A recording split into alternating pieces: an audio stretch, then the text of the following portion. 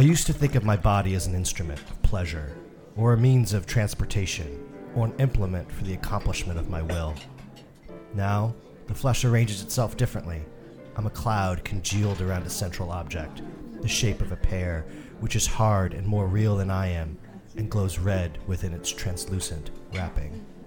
Welcome back to Literary Guys. We're talking about The Handmaid's Tale. I'm author Zachary Kellyan. And I'm Dr. Gordon McCallan. Gordon, blessed be the fruit. May the Lord open.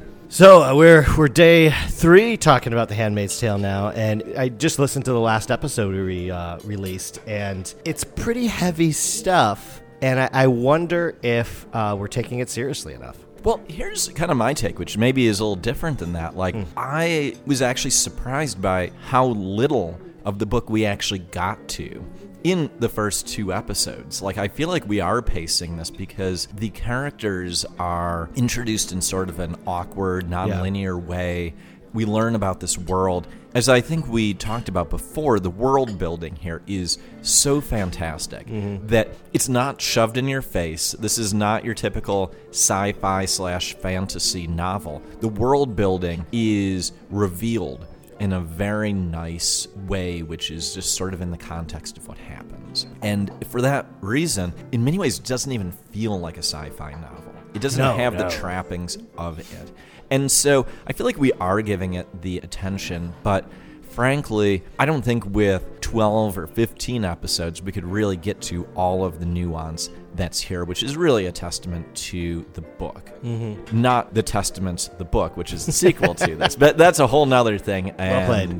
There we go. Yeah, Margaret Atwood is just an absolute genius, and we love her here at Literary Guys, and hopefully we'll read more of her work down the road. Let me ask you there, for readers who did read this and want to explore more of her catalog, where would you point them? You know, I would point them directly to The Blind Assassin. For me, that might be her best work just in terms of quality of writing. If you really liked the lyricism of The Handmaid's Tale, I think The Blind Assassin's probably the way to go. Good tip. Okay, so in today's episode, I thought we would dig into perhaps the most central male character there is. And we're talking about Fred. Commander to some. The Commander, who recently got a NFL football team franchise named after him. This is true, although very awkward. Is this presaging a Galilean period of U.S. history? I just love that the Washington football team was so wrought by the problematic history of their previous nickname that they tried everything they could to just kind of make it as bland and innocuous as possible by naming it after the villains of The Handmaid's Tale. I feel like this is why we should encourage people to read more. Amen. Amen. But yeah, Commander Fred, I think if you're just tuning in for some reason for this episode and you haven't heard our other 2 episodes, we're just focusing on the men of The Handmaid's Tale because so much has been said and written about all the other characters and aspects of The Handmaid's Tale. And as a podcast about masculinity, we really wanted to tackle what the F is going on with these guys in this novel. And Commander Fred is in some ways, I think, the most tortured character here.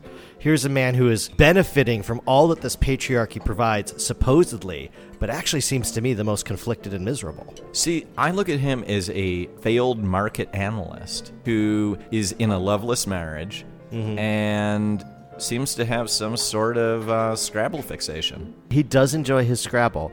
Yeah, he's somebody who actively fought for the subjugation of women, actively fought to prevent women from reading, actively fought to create a new society where a woman's place was solely in the home. And yet he's not attracted to that type of woman. He longs for an intelligent woman who he can have conversations with. He's fixated on the fact that First Offred might even just be letting him win Scrabble and might actually know more words than he does. It's such a fascinating dichotomy where you see this man who I wonder how much he actually wants the society he's living in at all. I don't think he does. Yeah. But I think he's in many ways afraid to admit it. Like, if we look at the way in which he engages with Offred, and June in the miniseries, if yes, I'm not mistaken. June Osborne. She's even given a last name in the series. Interesting. The way in which Commander Fred engages with her is just really interesting because he starts off with Scrabble, a game, and then he senses that she is very knowledgeable. The words she uses are not simple words. And she is then given women's magazines from the time past, just tripe literature. But that increases over time. Fred seems to be afraid to give her something. He's getting some titillation out of giving what essentially would be illicit pornography, even though it's quite the opposite. It's probably about fashion trends and hats. But it's the titillation that comes from that and him realizing that what she's really thirsting after is real literature. And let's face it, it's self-serving. This is a book.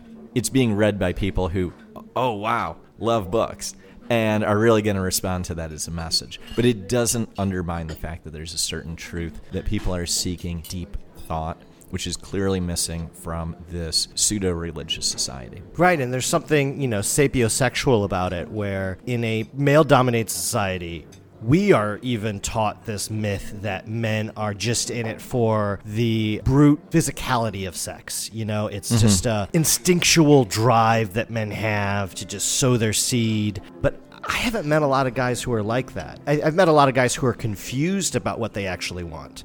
But I think at the end of the day, most men that I've had real honest, open conversations with want a partner who entices them, who intrigues them, who challenges them. And that then elevates the physical side of the relationship. And you see that with the commander, He's got this pliant woman whose only job essentially is once a month on ceremony day to spread her legs for him. Stereotypically, that might be what we're told as a society men want, but I don't know many men who do actually want that, and I think the commander is a really great illustration of that.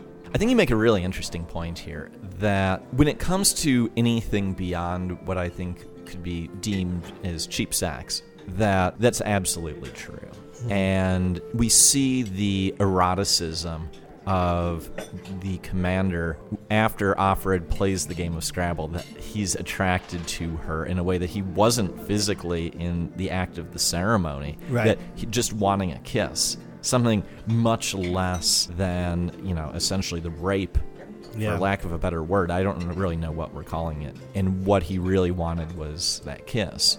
And that this eventually grows over time to the environment of Jezebel's. And we get to that in a moment here, but I think he is craving that intellectualism. Not to say that there isn't a time and a place, though, for that, pure physicality of the relationship, but it's not what's driving someone day to day. Yeah, I think men and women in our society, probably both, at least the majority of them, would say that there's a time and place for just something that's just physical, that doesn't have attachments, that doesn't have, some greater depth to it. But I think when you're sharing a living situation with somebody, unless you are completely devoid of anything human, which there are plenty of people who are, I don't know how you can live in this world that Gilead's created, where your actual wife is cold and doesn't, I don't think, do they actually have sex with their wives, or is that kind of forbidden? I don't know how that works. I kind of assumed that they could.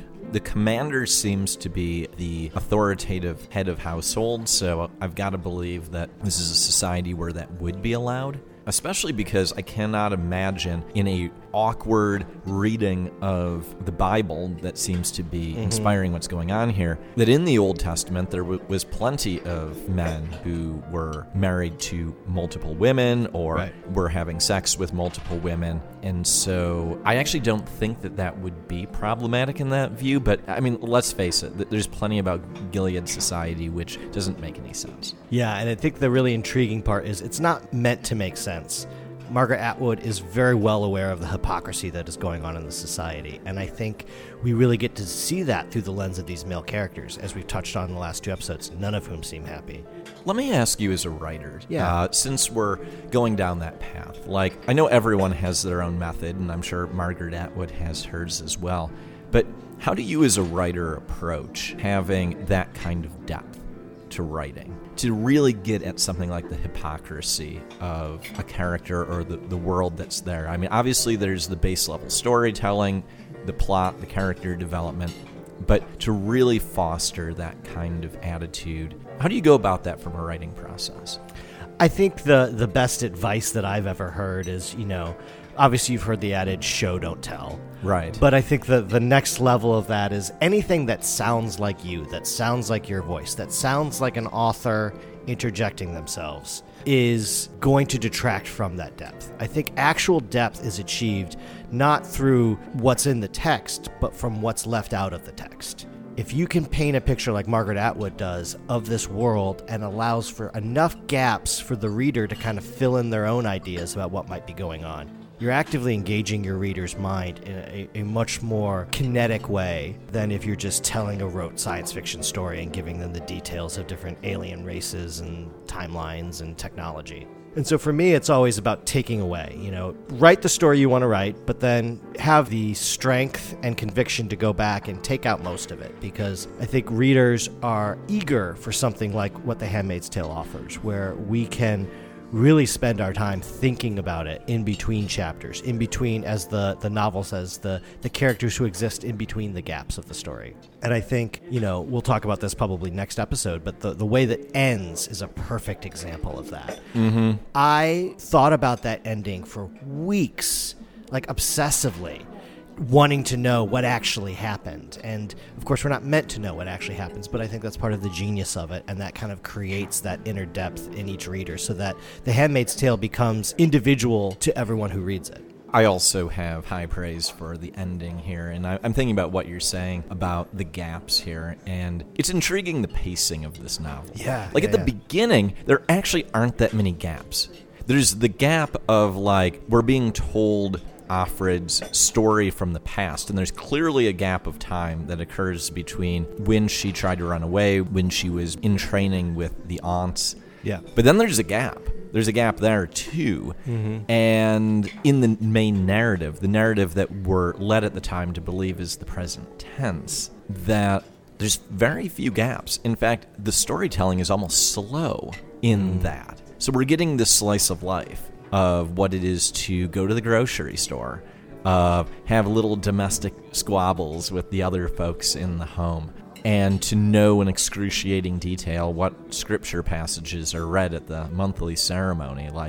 But then we have huge gaps as well. And I don't know, that much of the story actually takes place over a very short period of time.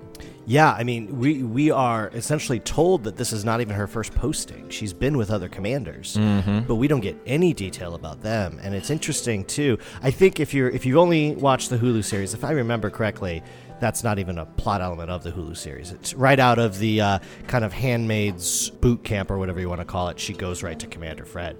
But it's so interesting that this narrator, Offred, chooses not to even discuss the previous commanders. And I don't know why Margaret Atwood's doing that, but I do think it lends some gravity to the whole situation, where it's just this kind of cycle that this woman is put through time and time again. And we don't know how long she's really been in it. We don't actually get her age ever even. And we really don't know how long it's been since the before times. We can conjecture. Yeah. But it's not really clearly illustrated, which I think is really fascinating. Well, I think when we talk about others in her role, that at the beginning of the book, we're given this very prim and proper view of of Glenn, who is the other handmaid who she's paired with, and you're led to believe that all of the handmaids are upholding the very strict role in which they have, whether they like it or not. But we get 3 glimpses into that not being the case. We have the wonderful bit where Glenn actually almost laughs at Offred because she thought that she herself was this very prim and proper handmaid who also had very serious reservations about the way that they were living. The second example would be the text, which is written in the closet by a previous handmaid who had been there for Commander Fred. Don't let the bastards grind you down. So amazing. I think that's one of the great beats of this novel. And then this leads up to what arguably is the most shocking beat of this novel, which is Jezebel's. Yeah, so we've got this buildup of the commander, in his own, honestly, quite pathetic way, trying to woo and seduce the handmaid who, by all rights, according to society, kind of owns her body. He can do whatever he wants with her, but the one thing he can't get is true intimacy from her. He can't get someone who actually likes having sex with him. So he works at it in this very clumsy, awkward way, including gifting her lingerie and a sexy dress and really garish, almost clown-like makeup that he has her put on.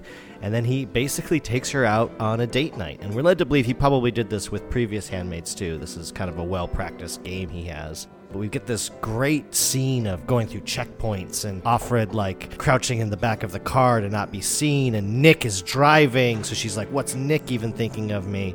And they go way to the outskirts of Boston, and they end up at this hotel that I think she and Luke maybe had their original dalliances at. Luke being the father of her child, the man with whom she had an affair prior to Gilead coming into being. So she knows this place and kind of walks into Jezebel's as the commander's girlfriend. And what I think we both love about the concept of Jezebel's is any pretense that Gilead had of being actually Christian, being actually, you know, trying to do something, as much as we might disagree with that approach, trying to do something of Christ, of, you know, the Old Testament, it's just out the window when you've got institutions like Jezebel's. And it just goes to show that people will use any pretense they can to maintain control, be it religion, be it fear, be it, you know, false flags, what have you. The belief is rarely ever there by those in charge. And it's a sad fact about life, but I love that it's included in this. What did you think about Jezebel's, just in terms of how it was kind of portrayed in the course of the novel? I would love to go hang out with Jezebel. Seems like a fun place. It seems like a fun place. It actually evoked very much the speakeasy vibe in a way that is really hard to write about. Because I think people write about the trappings of a speakeasy, but not about the illicit nature of it. And really, I think we have speakeasies these days that are like kind of fun, you know, knock on the phone booth door and someone will let you in, and that, you know, no one's in any danger. It's the trappings of fake society. And when you think about what a speakeasy was, that it was truly a place where you could be arrested for doing what you're doing there. Like, it is a different vibe. And Jezebel's, in my mind, very much evokes that. There's something very just tawdry and sleazy about it. Yeah. Like, it almost feels like a 1930s vibe meets not even a pleasant strip club. Just, like, there's nothing which is good about it, but I also kind of dig this vibe of, like, all these little cocktail tables and the way in which just kind of the whole place operates, I think, is really something that not only is it wonderful storytelling in painting the picture of this place, but as you point out, the hypocrisy just runs so deep here. And it leads to actually one of the best scenes of the book. Not just that, because you think that that's just, you know, a lot in and of itself, but who is it that Offred then sees there? She sees her friend Moira, who is, like yourself, Gordon, a gender traitor, who we thought escaped the Handmaid's program. We thought was, you know, free to Canada, but actually got caught up, I think, by Maine and tortured, and then kind of shown examples of what was going on with the quote-unquote unwomen in the colonies, and kind of given a choice, that or Jezebel's, and she just kind of acquiesced. You know, at least she could be in some kind of creature comforts and kept drugged up at Jezebel's versus digging up bodies in the irradiated wastelands. It's a very tragic thing, but I thought it was really interesting to include that in here. You know, you're hinted at the hypocrisy throughout, but then just to kind of break it open and show that it's just as bad a society as maybe Gilead thought they were fighting against, and that nothing really changes from one dictatorship to another. And I like your analogy, too, about the speakeasy. As one who has ran his own fake speakeasy before. It's not lost on me.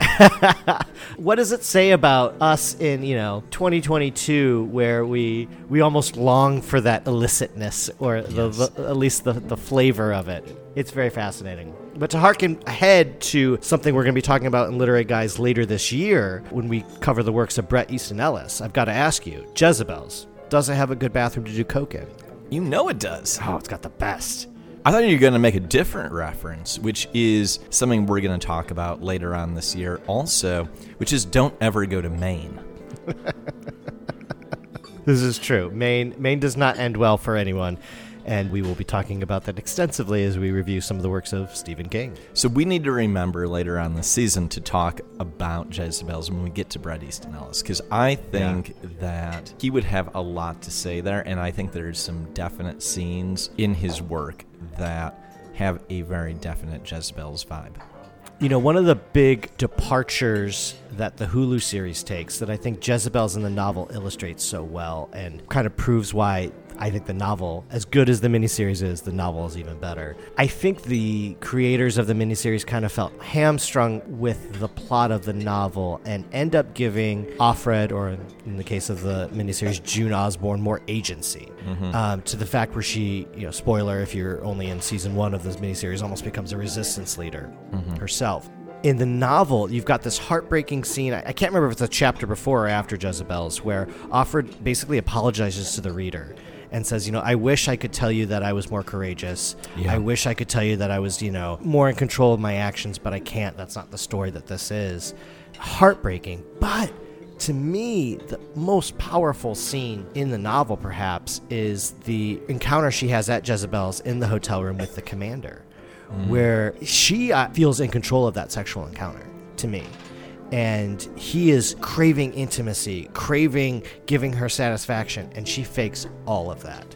And I think whether or not she even realizes that as a character, it's a very powerful moment where you see this character who's been stripped of almost all agency, kind of regaining a bit of her control and kind of recognizing the sadness in this character who's kind of haunted her like a shadow in her own home for much of the novel. I think it's really fascinating that it's taken a woman as a writer in order to really highlight that aspect of the masculine experience. Right. I think a lot of male writers, at least historically, would probably be afraid or unable to write about that.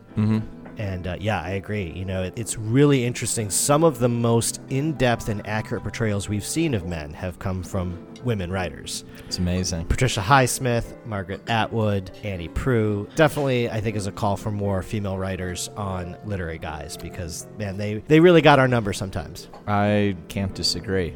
Now, something that is worrying me, though, is I think you and I ran up a pretty high bill at Jezebel's last time we were there. You know what I'm talking about. Is currency exchanged at Jezebel's? Many types of currency. But I fear that we may need to have a sponsor this episode simply to settle our accounts. Well, you know what? It was just a quick exchange because I had the same thought as you, and Jezebel's just said, hey, give us some free advertisement, and we'll bury the bodies, so to speak. Oppressive biblical extremism cramping your sex life? Tired of waiting for ceremony night with your handmaid? Come to Jezebel's. We're open all night with the most promiscuously dressed, drugged up, and fearful unwomen in the entire Eastern District. We've got all the hypocrisy you desire under one roof. Enter through the back door for Sodom and Gomorrah level sins. Bring your Econo wife for date night or just come stag to Jezebel's, located on the irradiated fringe of an active combat zone.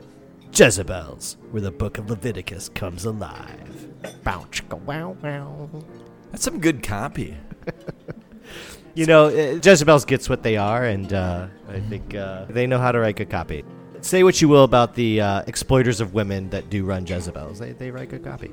So, quick question before we wrap up the episode is, you had said previously that Crystal would probably choose to go directly to Jezebel's. That is what she told me, and I think it gives me some pause. We think we know a woman for so many years of being at her bar, and I don't know. Would Crystal be a quote-unquote unwoman at Jezebel's, or would she be running Jezebel's? That's what I'm thinking. Right. I think she would be there like 1 week, take control, and then totally revamp the bar menu in order to be, just really something nice. Yeah, I think Crystal would have some things to say about the Jezebel's drink menu. If I remember correctly, Offred kind of pressed into a corner with being offered her first drink in many a year, orders a weak gin and tonic. Weak? Crystal would refuse to even pour. No, it would be gin and tonic. It would be a gin with a photo of a tonic bottle taped to the glass. If even that.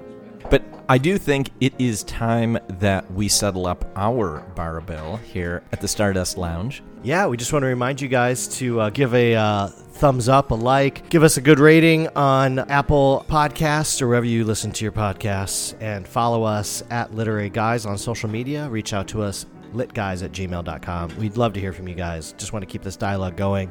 Let us know what you think about this incredible world of Handmaid's Tale. And if you're a guy, what type of man would you be? Would you be a member of the Resistance? Would you be one of the Angels or the Guardians? Would you be an eye? We want to know. Well, until then, this has been Literary Guys Under His Eye.